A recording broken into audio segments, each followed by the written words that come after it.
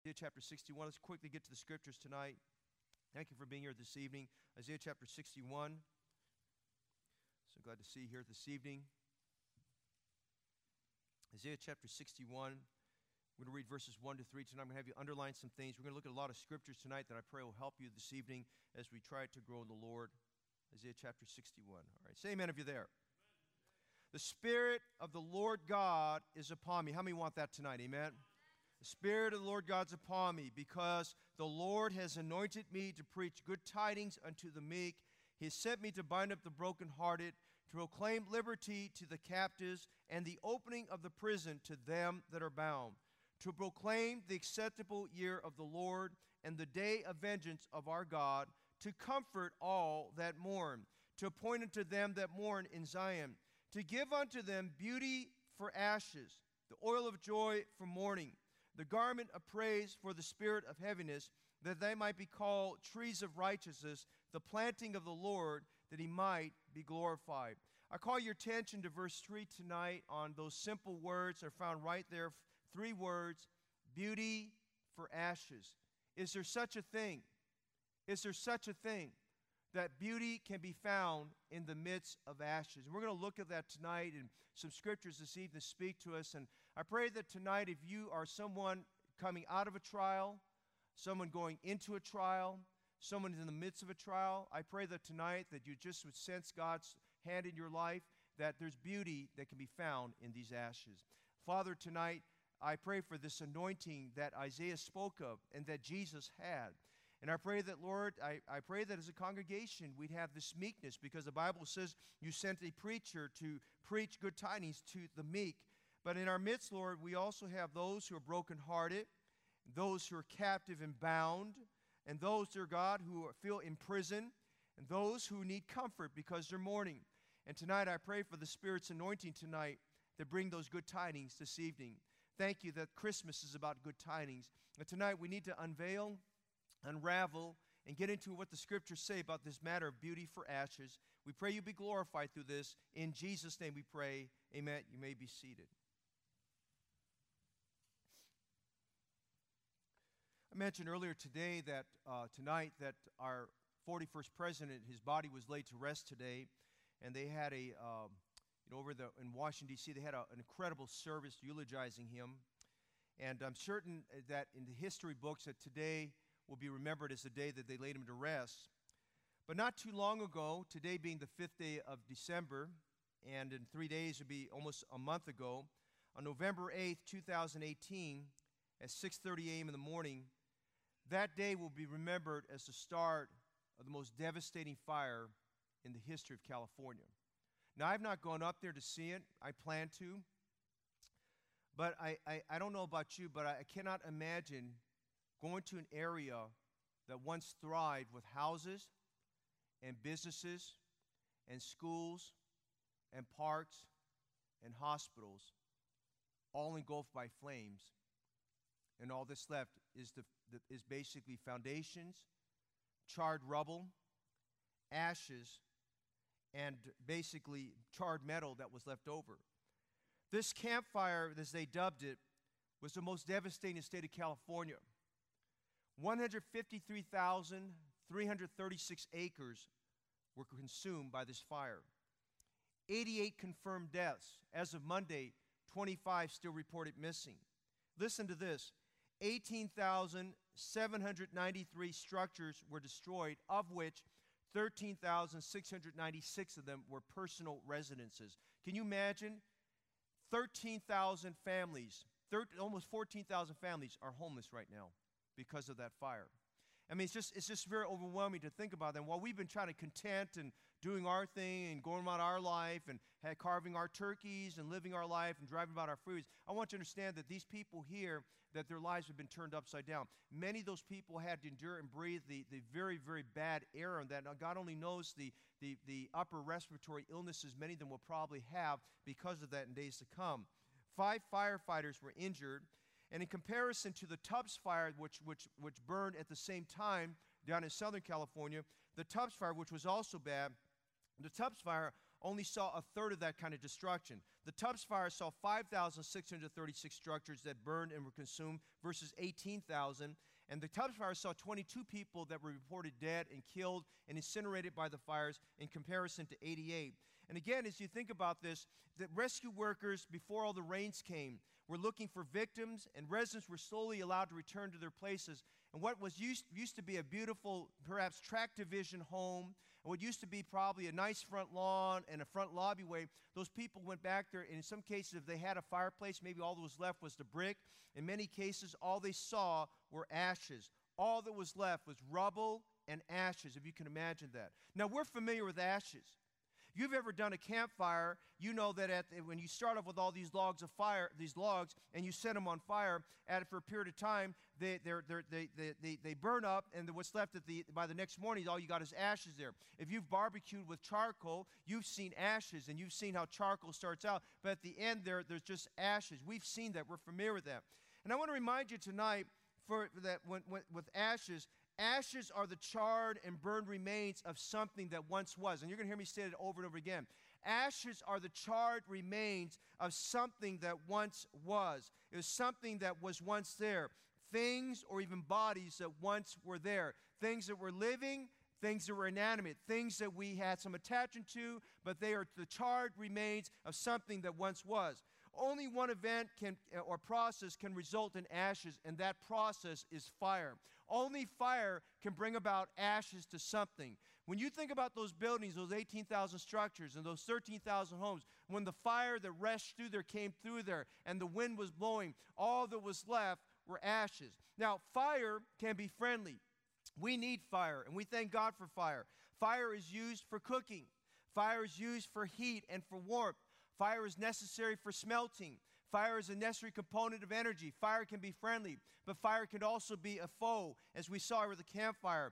Fire is the only way ashes that can be produced. Ashes are the product of fire. What you notice here in chapter 61 of Isaiah is led of the Lord to speak about things to come. He's talking about Jewish people that were under affliction by the Assyrians, and the day coming that they would be encouraged by the preaching of God's word. And of course, it's also millennial in context and speaking about the future of our Lord's millennial reign. But if you look at there, he's talking about a word from God, the Spirit of the Lord being upon the preacher as he preaches, and being able to preach good tidings to the people of God.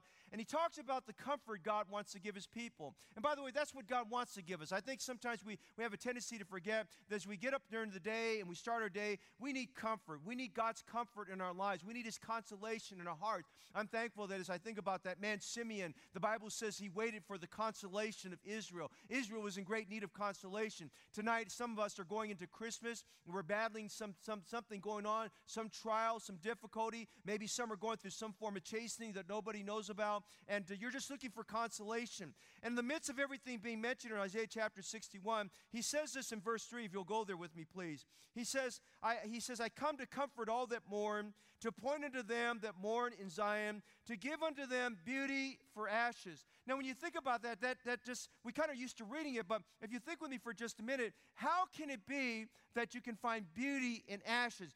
Ashes are charred remains. Ashes are all what's left over after fire has burned through something and burned it up.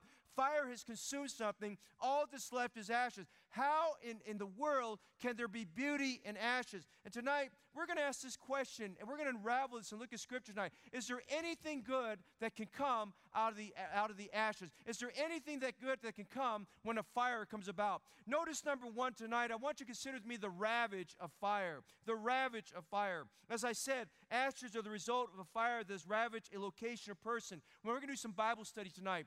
And those of you new to the Bible and just trying to find your way, I want you to just get used to finding the Bible. There was a day in our churches through expository preaching, we actually took time to read the Scriptures. We're going to take some time to read some Scriptures tonight, amen? And I want you to go to Genesis 18, verse 27, very familiar passage of Scripture there. Please turn to that if you would, please. Genesis 18. And in Genesis 18, we have where the Lord comes with another angel to meet with Abraham and Sarah. And that's the last time they meet with Abraham and Sarah to announce to them about the coming son, the promised son.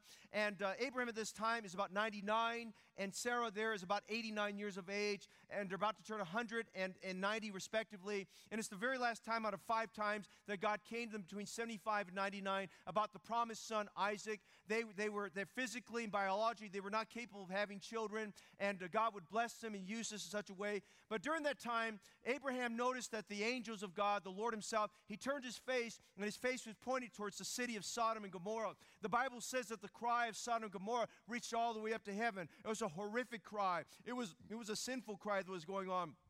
And Abraham noticed something was going on there. And God notices God was pointed towards Sodom and Gomorrah. That God was planning on doing some business down there, and it wasn't going to be good business. It wasn't going to be commercial business. God was going to take care of sin and deal with sin there. The Bible tells in verse 27 something very interesting.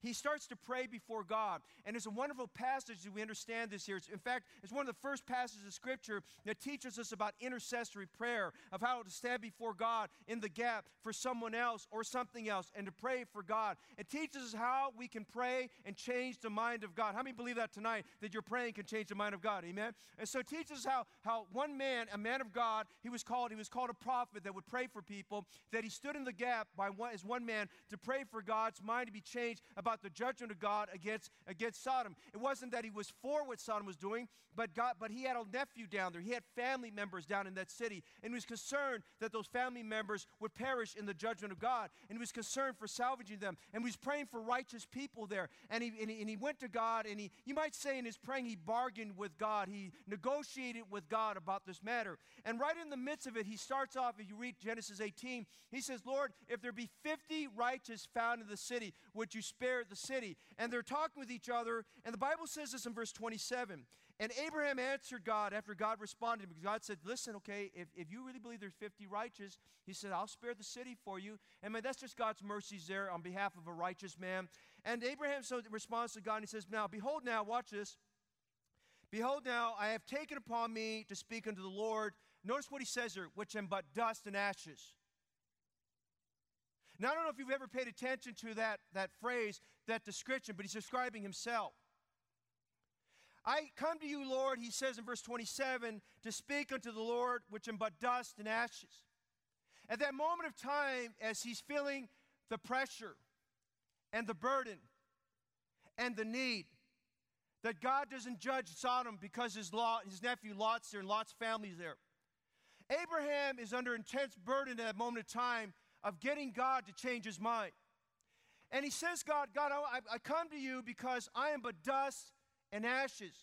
And using that phrase, he's speaking of his humanity. He's drawing us into two extremes. Extreme number one, he speaks about dust. He's referring to the fact he's a created being. The makeup he has, that God made us of dust. He knew the Genesis account. He knew that he was a created being. He's speaking about his mortality. He's speaking about his humanity on one extreme. And then he talks about ashes on the other extreme. He realizes, you know what? If God is going to bring judgment, I think he had some kind of a foresight of this as a prophet of God, because the Bible calls him a prophet. God called him a prophet in Genesis chapter 20. I think he had some kind of foresight here that God was going to judge this city, and God was going to judge this city by fire and brimstone. I think he had some advanced knowledge about that. And he speaks about himself. He says, I'm but dust and ashes. He says, Lord, I'm human. And he says, Lord, I'm human. I'm going to die. And he says, Lord, as a human being, I also know I'm sinful. And I thank God that my sins were judged already but through the shed blood. But he says, I realize that I'm human. But he says, he's also saying, being dust and ashes, I'm nobody, Lord. And he says, I'm helpless. And Lord, I humble myself before you.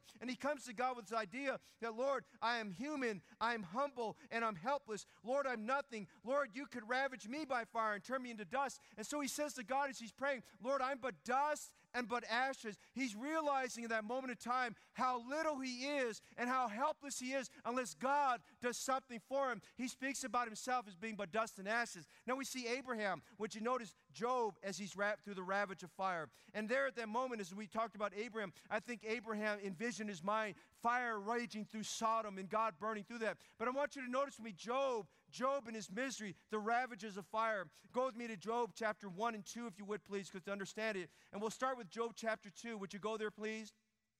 In Job chapter 2, I want you to see Job, a statement that Job makes about the ashes, and then we'll go back to chapter 1. In Job chapter 2, Job makes this statement in verse 8. It says, so he took him a potsherd. And if you don't know what a potsherd is, basically it's pottery that was broken up, is basically the shard of a pottery, of porcelain pottery or clay pottery that was broken off. And he literally took the sharp edges and he was scraping these boils off of him. And you'll notice here, he says in verse 8, he says he took him a potsherd to scrape himself with them. And notice this phrase here. I want you to underline this and think about it for a minute. He sat down among the ashes. Now, Abraham said, I am but dust and ashes. Job said he sat down among the ashes. He literally was sitting in where fire had gone through and burned something up. Go back with me to chapter 1. In chapter 1, Job is defined to us as a righteous man. I love reading verse 1 when he speaks about the testimony of this man, that he was perfect and upright and one that feared God and eschewed evil. He was a man that walked with God. He was a contemporary of Abraham, most people think. And as a contemporary of Abraham, here was a man on that same side of the world that was living for God. A testimony, there were 7,000 that hadn't bowed their knees, amen? And so Satan comes to God and he says, listen, if you take that protective hedge off this man, I promise you he'll curse you to the face. And God says, no, I know his integrity. I know his heart. I know his mind. I know this man, that if I took my hedge of protection off him, I know he won't complain. I know that he won't lie against me. I know that he won't turn to sin. I know that he'll keep his integrity. By the way, that's just a great thought God has for you and me, amen, if he believes that about us. And so he says, okay, well, I'll take the protective hedge off. And he says, you can do whatever, but you can't have his life. You can do whatever. So in one day's time, in fact, I'm convinced it's not just in one day's time. I think within a matter of minutes and maybe within a course of a couple hours, Job goes through a whirlwind of catastrophic events that nobody would wish upon their worst enemy. How many believe that tonight? Amen?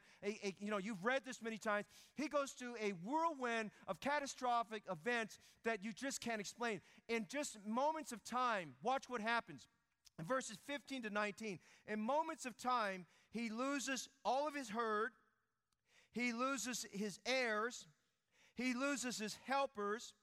He loses his holdings. His real estate literally collapses under him. I mean, this man is in a place where everything materially that was important to him, he lost. Now, I want you to imagine for just a minute. He's lost all of his herd. I mean, that's how he made his money. He lost his camels. He lost his cattle. I mean, he lost his sheep. They're all taken off. His helpers are gone. I mean, he's lost all of these things in moments of time. And notice how this unfolds here. The Bible says in verse 13, there was a day when his sons and his daughters were eating and drinking wine in their eldest brother's house. And there came a messenger unto Job and said, the oxen were plowing and the asses feeding beside them. Normal day. Normal day, normal situation. And he says, and the Sabeans fell upon them and took them away. Now, at that time, the Sabeans never bothered them, but the Sabeans came down and hostilely took advantage of them and stole all his asses, stole all of his oxen. And then he says, they have slain the servants with the edge of the sword. And one comes back and says, I only am escaped alone to tell thee. And notice what he says, verse 16. This one servant that comes back, he barely has gotten all of that out of his mouth. Then another servant comes in verse 16. If you can imagine, I mean, Job has just been hit with a brick, and he's kind of staggering there, and just as he's trying to get his wits himself, another servant comes, and in verse 16, this servant says, while he was yet speaking, there came also another, and he said, notice this, the fire of God is fallen from heaven and has burned up the sheep and the servants and consumed them, and I only am escaped alone to tell thee. Now he's trying to imagine his mind. He hasn't got his mind wrapped around the fact the Sabeans have come, and they took away his asses and his oxen, and he's thinking, how could they amass such an army to take all my herds away? And while he's barely got his mind wrapped around that, another servant comes. He says, you won't believe this, Job. I'm the only one escaped, but the fire of God came down from heaven. I've never seen anything like it. I mean, fire came down out of the sky, and fire came down in abundance, and it came down, and it consumed all these things here. Notice what it says in verse 16. It came down from heaven and burned up the sheep and burned up the servants and consumed them. Watch this. Verse 16, all that was left was ashes.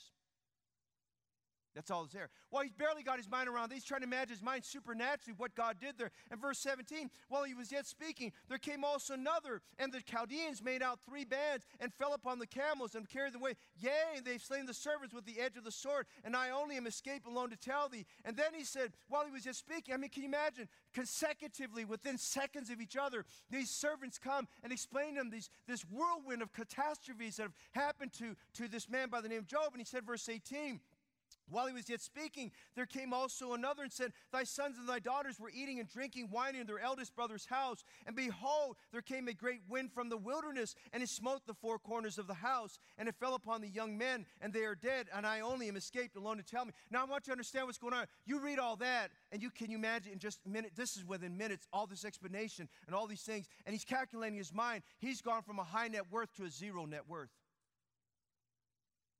In the midst of all this, he's looking there. He's looking at the landscape. Here's where these oxen and asses used to be. Here's where these servants used to be. Here are these other servants. Here's where my sheep used to be. And they're all burned up, and the servants are burned up. I mean, that's all there. And he sees this darkened spot of ashes.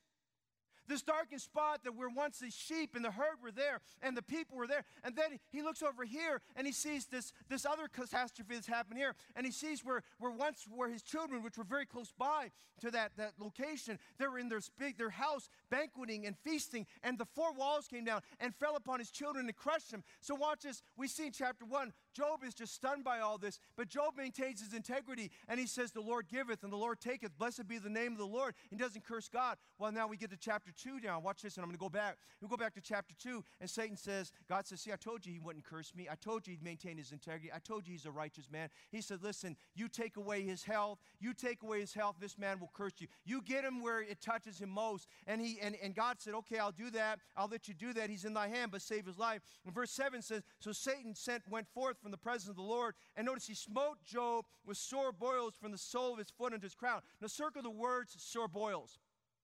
The boils that he had were the same kind of boils that God afflicted the Egyptians with over in Exodus chapter 9 when he sent that plague of boils. Now these boils, the Egyptians called it a black leprosy. It was a terrible skin inflammation that people had that resembled leprosy. You were in misery from it. You were covered from head to toe with just these ruptures, these eruptions on your skin that would break open. If anything touched it, it'd break open, and pus and water would come out. Pretty gross there on that. But just, you can imagine the person looks less than human. The person does not look sightly. It is very disgusting. In fact, as we read through Job, there's a putrid, decaying smell that comes out of that. And some of that may have also been a result of just some things that some of this happened because there was some sickness inside of him that manifests itself on the outward basis, because he talks about his breath being corrupt later on in Job there. So Job is a very sick man. He's a very sick man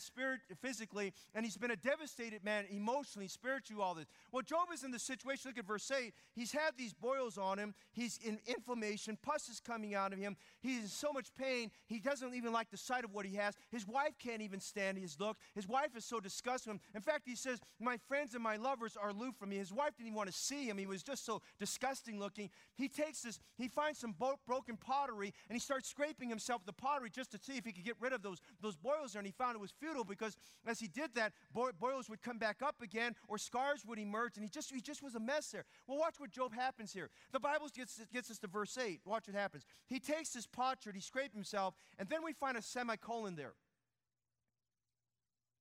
And watch what Job does. At that moment of time, Job is feeling the world on his shoulders. You ever had that feeling? I mean, he's feeling like the loneliest man on earth. He's feeling like nobody could endure a problem as big as what he's going through. And he looks out around the horizon. Over here, he had his herds. Over here, he had his holdings. Over here, he had his heirs. And he looks at that one spot. Go back to chapter 1 with me. Would you notice that? In verse 16. He looks at that one charged spot. It's a big spot.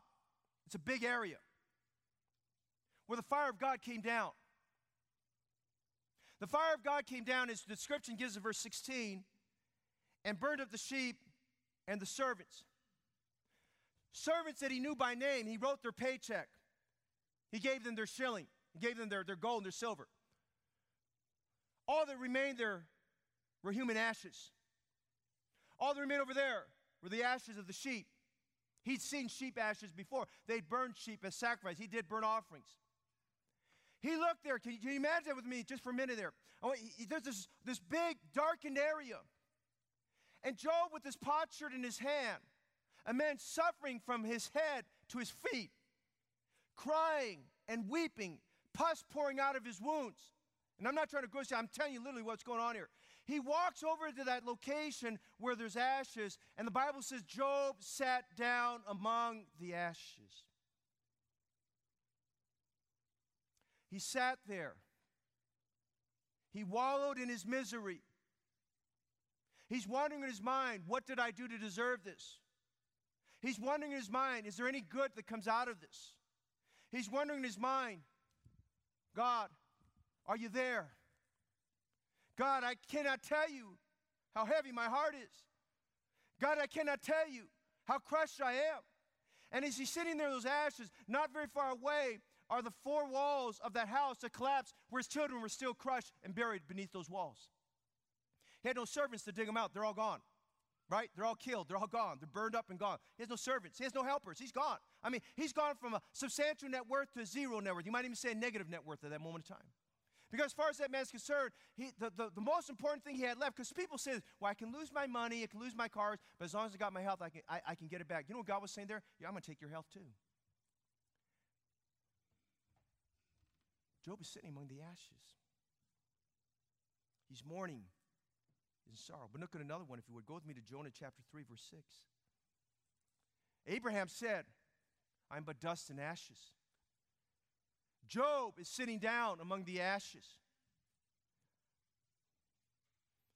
Did you notice Jonah 3:6? The ravage of fire. Jonah sent, he gets a second chance. How many are thankful for second chances from God? Amen.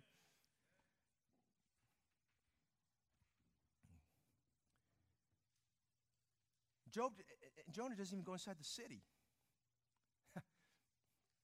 He's outside the walls of the city.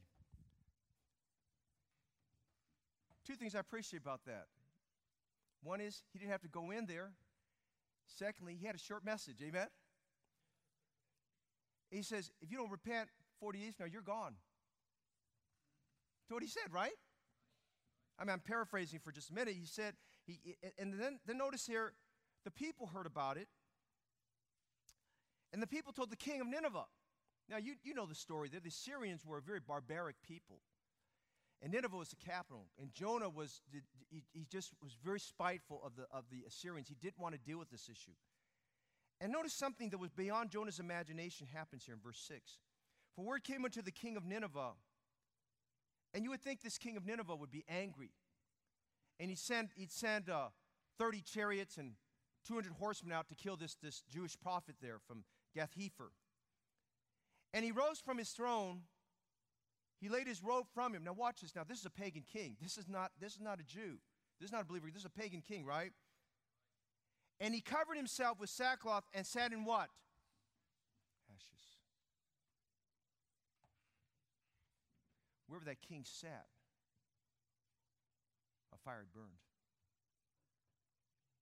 It may have been a place where they sacrificed babies to the fire, because they did that in those days. It may have been a place where they burned their garbage. That's what they did in Gehenna, right? Down in the Valley of Hinnom. We don't know what it was. It doesn't matter. What really matters in the context is he sat among the ashes. This man was trembling and fearful of God burning up his city and his kingdom. Ashes represent where a fire burned. Ashes of the charred, burned out remains of something that went through the fire. Abraham, Job, and the king of Nineveh were all ravaged by their circumstances, brought to the place of helplessness, their humanity and humility. Can I ask you a question tonight? Has God sent a fire in your life to ravage and burn up some things that need to turn to ashes? Is there a fire raging somewhere? Are you someone right now, you feel you can identify with Job's situation? You can identify with the king of Nineveh. You're sitting down among the ashes. There's the ravages of fire. But notice secondly tonight, would you notice the ruins of fire? The ruin of fire.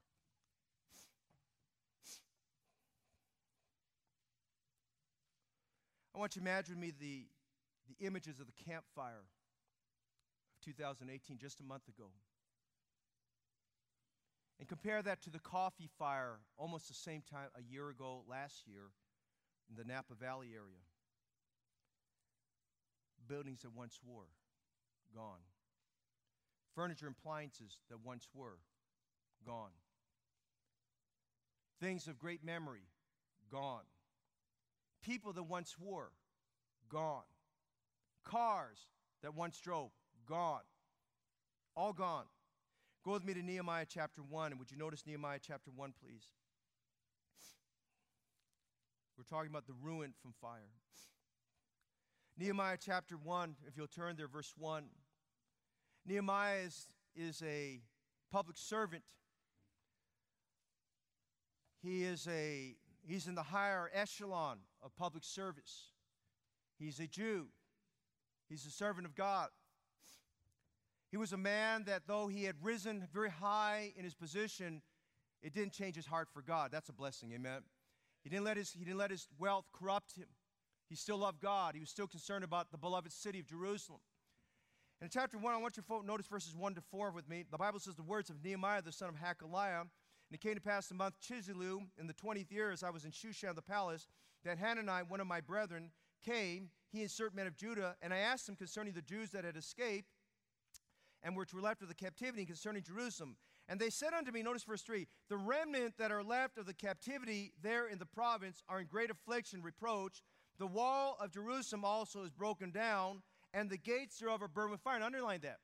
The gates were burned with fire. Now, if you go over with me to 2 Chronicles 36:19, this is what the Bible says when Nebuchadnezzar went through there. It says, and they burnt the house of God, and brake down the wall of Jerusalem, and burned all the palaces thereof with fire, and destroyed all the goodly vessels. So we're told in the scriptures that there's three things that burned. We see that the house of God was burned down to ashes. We see the palaces of the kings were burned down to ashes. And we read that the gates thereof were consumed with fire. All that was left was charred meadow and ashes. That's it.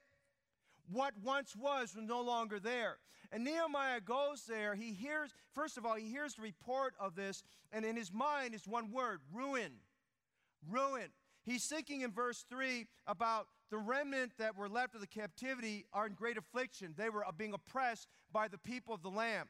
And then they were under reproach. Nothing had changed. These people were in very terrible situation. They were despised by the surrounding nation. And he says, and then he hears the report. Now, it's many years later since this has all happened. You got to bear in mind, it's been more than 70 years, maybe about 90 to 95 years, maybe almost 100 years since the time all that happened. And, Nehemiah was not alive at that time when this all happened. And so he hears about the walls. He says, you got to be kidding me. He says, 70 years after 70 years captivity, that something should have happened. And we had two groups of people to go back, and they supposedly rebuilt the temple. But what's going on here? He says, the walls are still broken down, and the gates are burned with fire, and all you can imagine is harder ashes and charred remains. Well, we read about that there, and he's burnt, and he in his heart, he's overwhelmed with this thought that there's ruins there, and verse 4 tells us that he sat down and wept and mourned certain days. Well, go with me to chapter 2.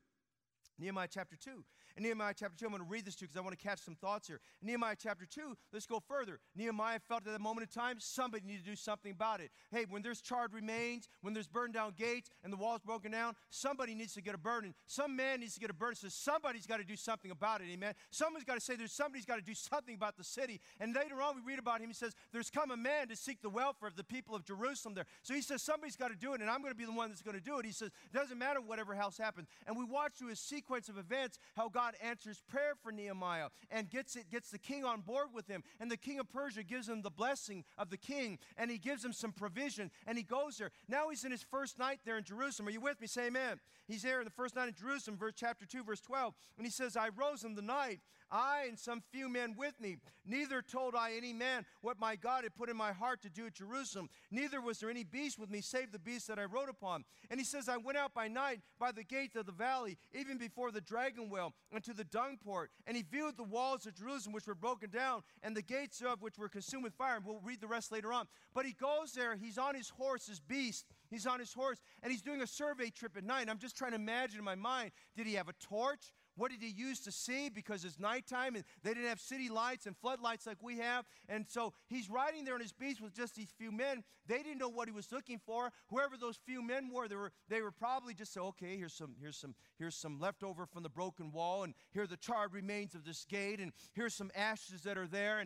But they weren't looking like he did. And the Bible says here, he saw very, very clearly that there was this wall that was broken down, and gates there burned with fire, and that was moving the heart of this man. And he circled the entire city. And I want you to imagine what's going through Nehemiah's mind. Nehemiah is looking at entryways that should have been protected and walls that have surrounded the city to fortify it and represent his safety and defense. And he looked at a place that once was beautiful, that looked basically very ugly and very terrible. And he looked at a place that should have given a testimony of God's blessing. And he looks at a place where all that was left is ashes and rubble, and nobody cared among their people to rise up and do something about it. Nobody wanted to care about the walls, and nobody wanted to care about these gates that were there. It's all burned up and consumed with fire. And so Nehemiah goes there and he surveys it. Now he comes back because he did not tell the elders and he didn't tell the rulers what he did. And he comes back to them. Notice verse 16. And he says, and the rulers knew not where I went or what I did. Neither had I as yet told it to the Jews, nor to the priests, nor to the nobles, nor to the rulers, nor to the rest that did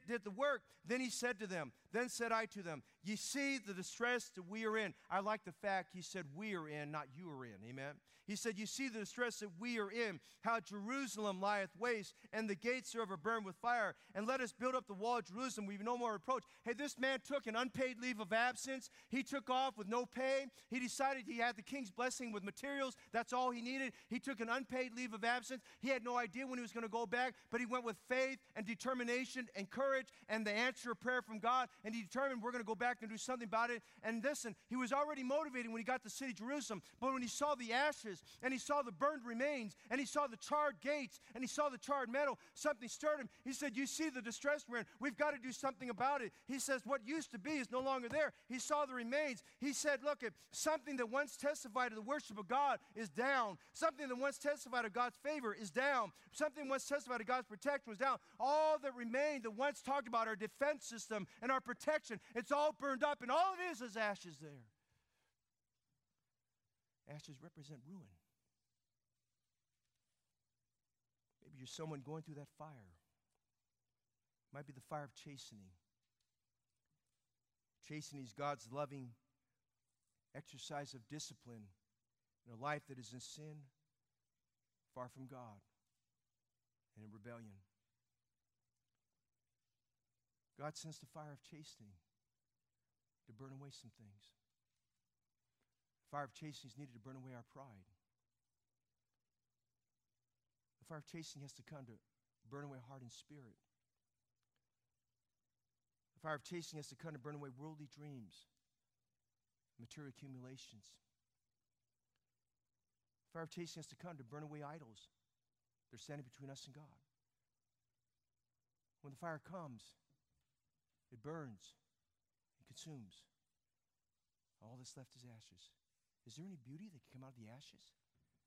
Maybe you're someone going through the fire of trial. Peter describes our trials in 1 Peter 1:7 as fiery trials. Fiery trials. They burn. You can feel the heat. You're uncomfortable. It stays with you. You ever burned your finger, burned yourself? There's a throbbing that stays with that burn. When you're going through the fire trial, there's a throbbing going on your heart. There's a throbbing going in your soul. You don't know how to explain to anybody, but you know what it is. You're in pain that you can't describe to anyone. And sometimes God sends us a fire of trial to burn away tendencies that could take us astray. And sometimes the fire of trial has to come to burn away things that hinder our service for God. And sometimes a fire trial has to come to burn away things that keep us from seeing God's vision more clearly. And sometimes a fire trial has to come to burn away distractions that hinder greater things God wants to do. I say tonight we see the ravages of the fire. We see the ruin from the fire. But I want you to notice tonight as I close, would you notice the remarkable from the fire? Is there beauty from ashes? God said through Isaiah to comfort them that mourn, to give beauty for ashes. Is it possible to have beauty from ashes? How can there be beauty for ashes? Thomas Edison was the inventor of the microphone, believe it or not, the old phonograph, the incandescent light, and the storage battery, and many other things. He was an inventor.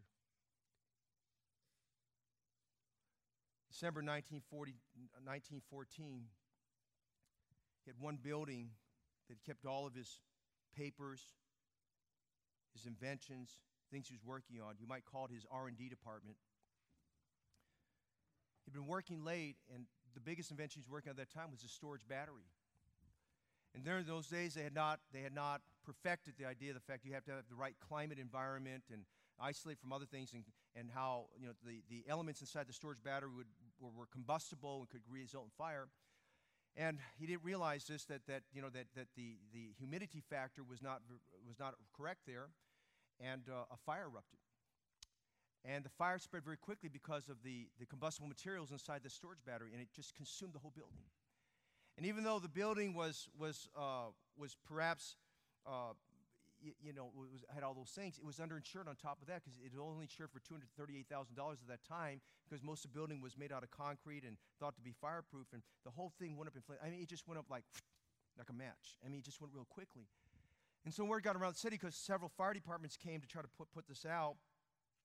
And they were trying to work on it, and I forget how many fire departments were there, but several fire departments were trying to work on it, but everything he invented and worked on was going up in flames at that moment. I mean, you're talking about his phonograph ideas, his records, his film, everything that was there, and all the other flammable materials throughout the building. It was just it was adding to the flames. It was going, and they're trying to get this out.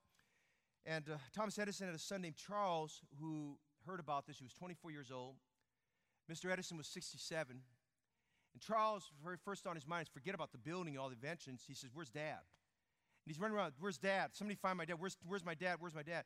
And they're off to a corner somewhere as the wind was blowing this way and blowing that old man's white hair in that direction. Charles found his father. It just happened to be that a soft glow of the fire kind of reflected off his father's face, and Charles saw that. He knew that figure. He ran over and said, "Dad, are you okay? Are you okay?" And Thomas Edison said, "Son, where's your mother?"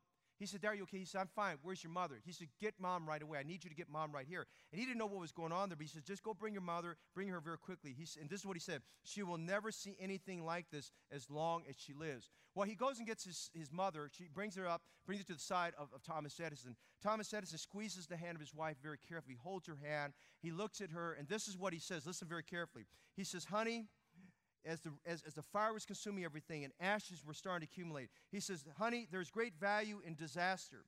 All our mistakes are burned up. Thank God we can start anew." Think about that. There's great value in disaster. All our mistakes are burned up.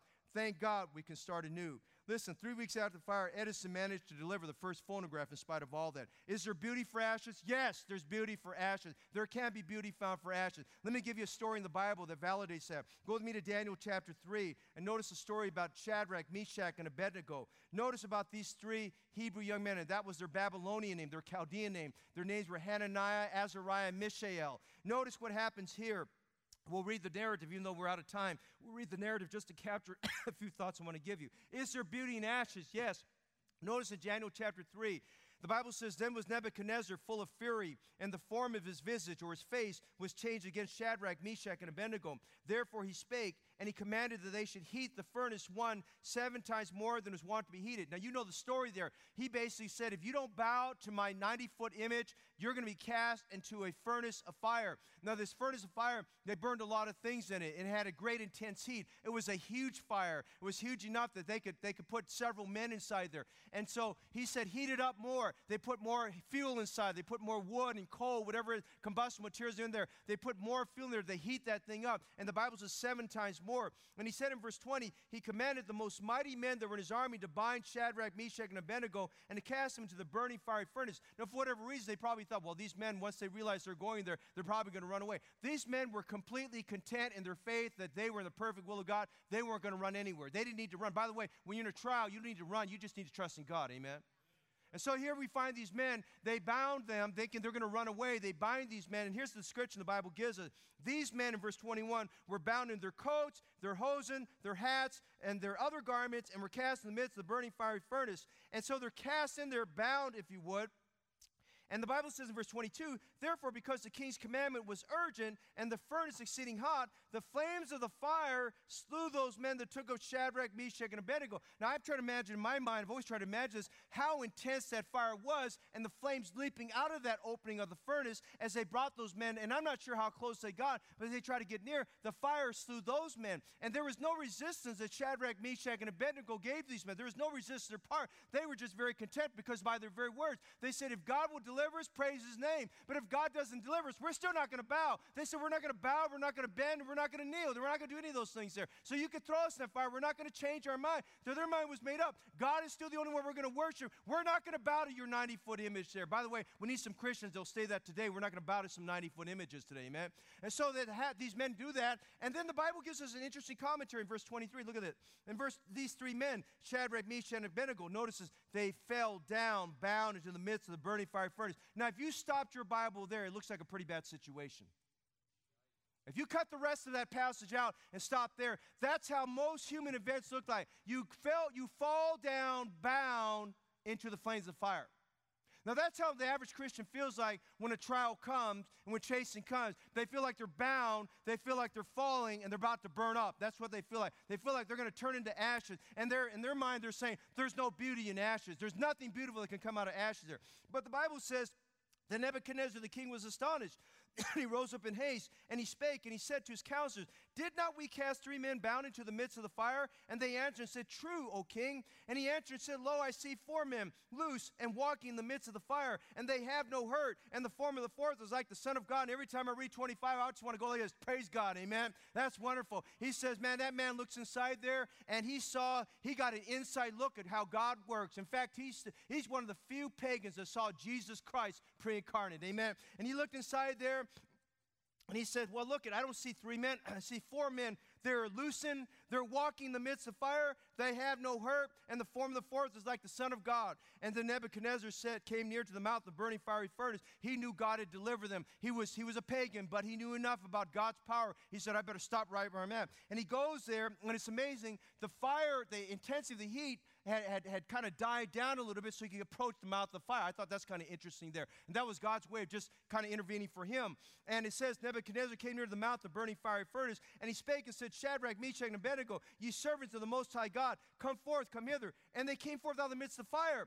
And verse 27 says, and the princes, and the governors, and the captains, and the king's counselor. Now there's an ensemble of people. There's an assembly of great people there. They gathered together, probably the only time the pagans got together on one thing, amen? They came together to see the spectacle. And the Bible says they saw these men upon whose bodies the fire had no power, and nor was the hair of their head singed, neither were their coats changed, nor the smell of fire passed them. Hey, glory to God, they looked at them. They were fireproof Christians, amen? They looked at them. There was no smell of fire on them. There was no burning on them. Their hair was not singed. Their coats had not been touched. The fire did not touch them. Do you get what I'm saying tonight? They were in a trial, but the fire did not touch them. And these unsaved pagan boys are looking at him and says, whoa, something good going on here, amen? What's happening here? And notice the response from Nebuchadnezzar. He spake and said, blessed be the God of Shadrach, Meshach, and Abednego. Now listen, it's amazing how many Christians that don't say something like that, but a pagan said that right at that moment. Blessed be the God of Shadrach, Meshach, and Abednego, who has sent his angel and delivered his servants that trusted in him. Now, don't you notice what he's praising there? He's praising God for their faith. He's praising God because they changed the king's word. You know what they did? They just changed the laws. Through their persecution, they changed the law. They changed the king's word.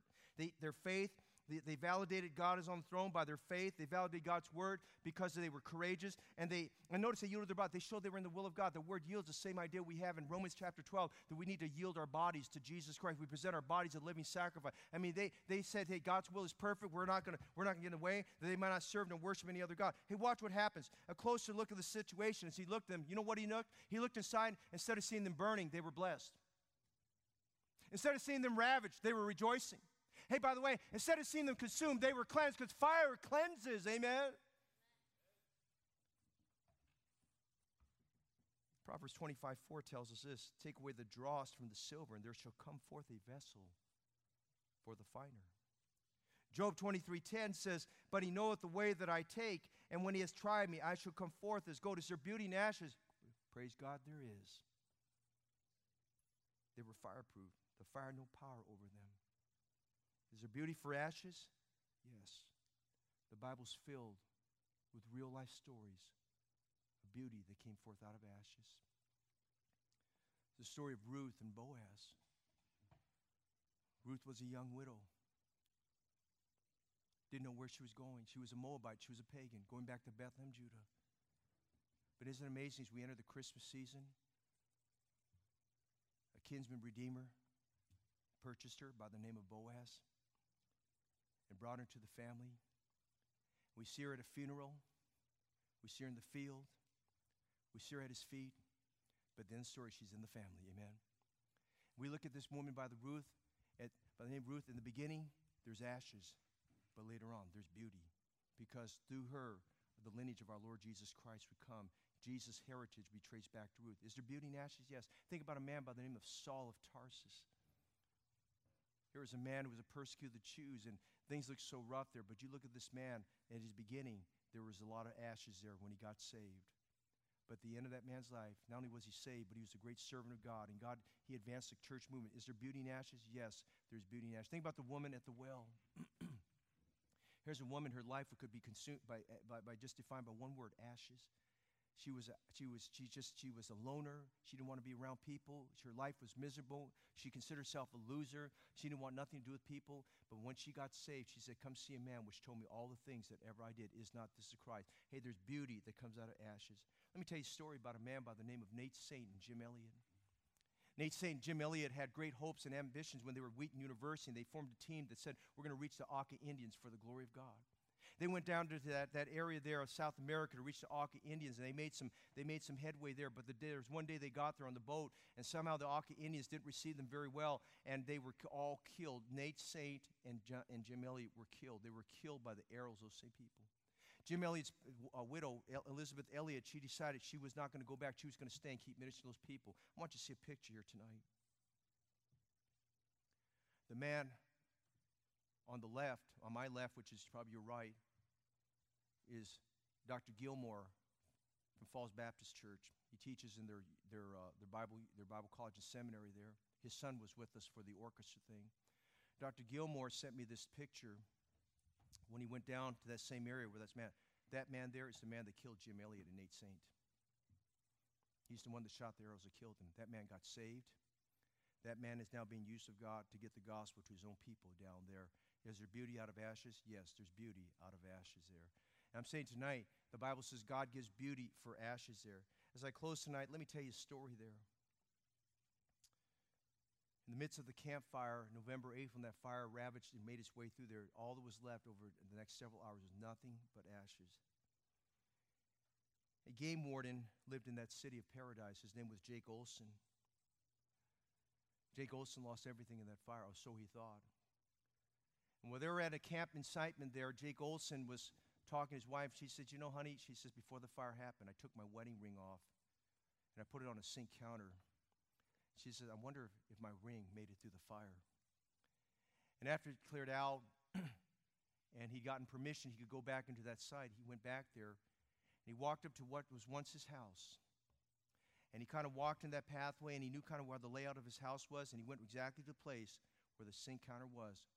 And he started poking around in the ashes there, moving around the ashes and debris, and sure enough, his wife's ring, where she had left it on the counter, he found his wife's ring intact, whole, unburned, and the same way it was before the fire came. He found that, gave it back to her. Let me read you what he said there.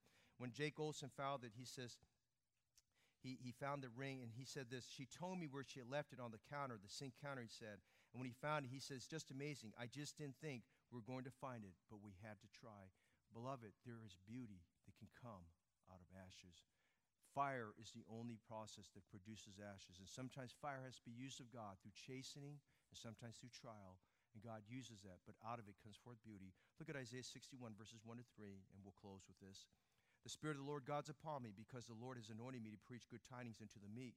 He sent me to bind up the brokenhearted, to proclaim liberty to them that are to the captives, and the opening of the prison to them that are bound, to proclaim the acceptable year of the Lord and the day of vengeance of our God, to comfort all that mourn. Notice, to appoint unto them that mourn in Zion, to give unto them beauty for ashes, the oil of joy for mourning, the garment of praise for the spirit of heaviness, that they may be called the trees of righteousness, the planting of the Lord, that he might be glorified. That's the key thought there. There's beauty for ashes. When God puts something of that difficulty in our lives, is that we might come forth as trees of righteousness. We come forth solidified and strengthened, bolstered, and at the end of that, that the Lord may be glorified.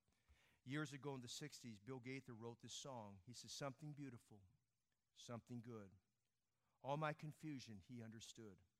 All I had to offer him was brokenness and strife, but he made something beautiful out of my life. He said, if there ever were dreams that were lofty and noble, they were my dreams at the start. And hope for life's best were the hopes that I harbor down deep in my heart. Listen to this. But my dreams turned to ashes, and my castles all crumbled. My fortunes turned to loss. So I wrapped it all in the rags of life, and I laid it at the cross. Tonight, are you sitting among some ashes? I want to encourage you tonight. There's some beauty that can be found in those ashes. There's beauty that can be found there. There's beauty found in the ashes.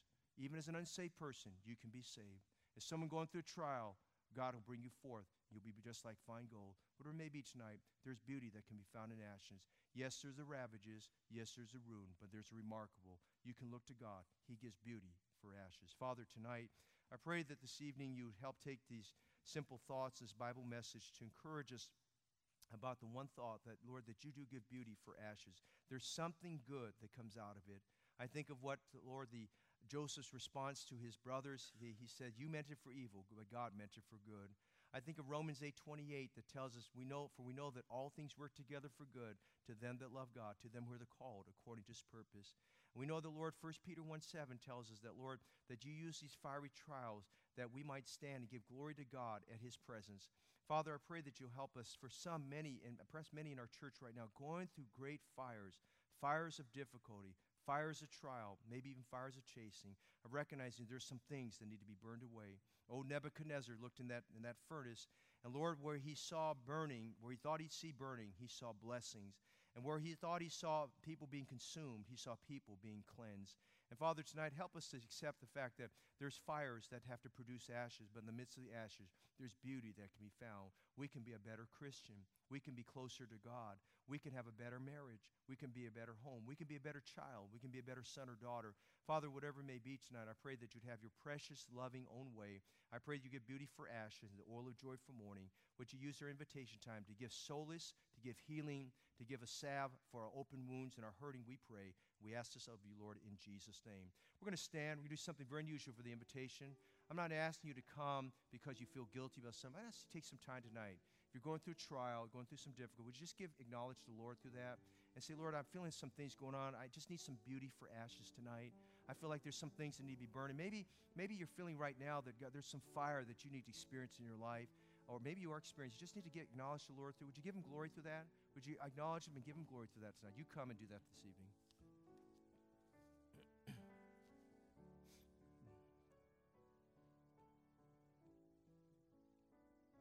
Is there beauty for ashes? Yes, there is beauty for ashes.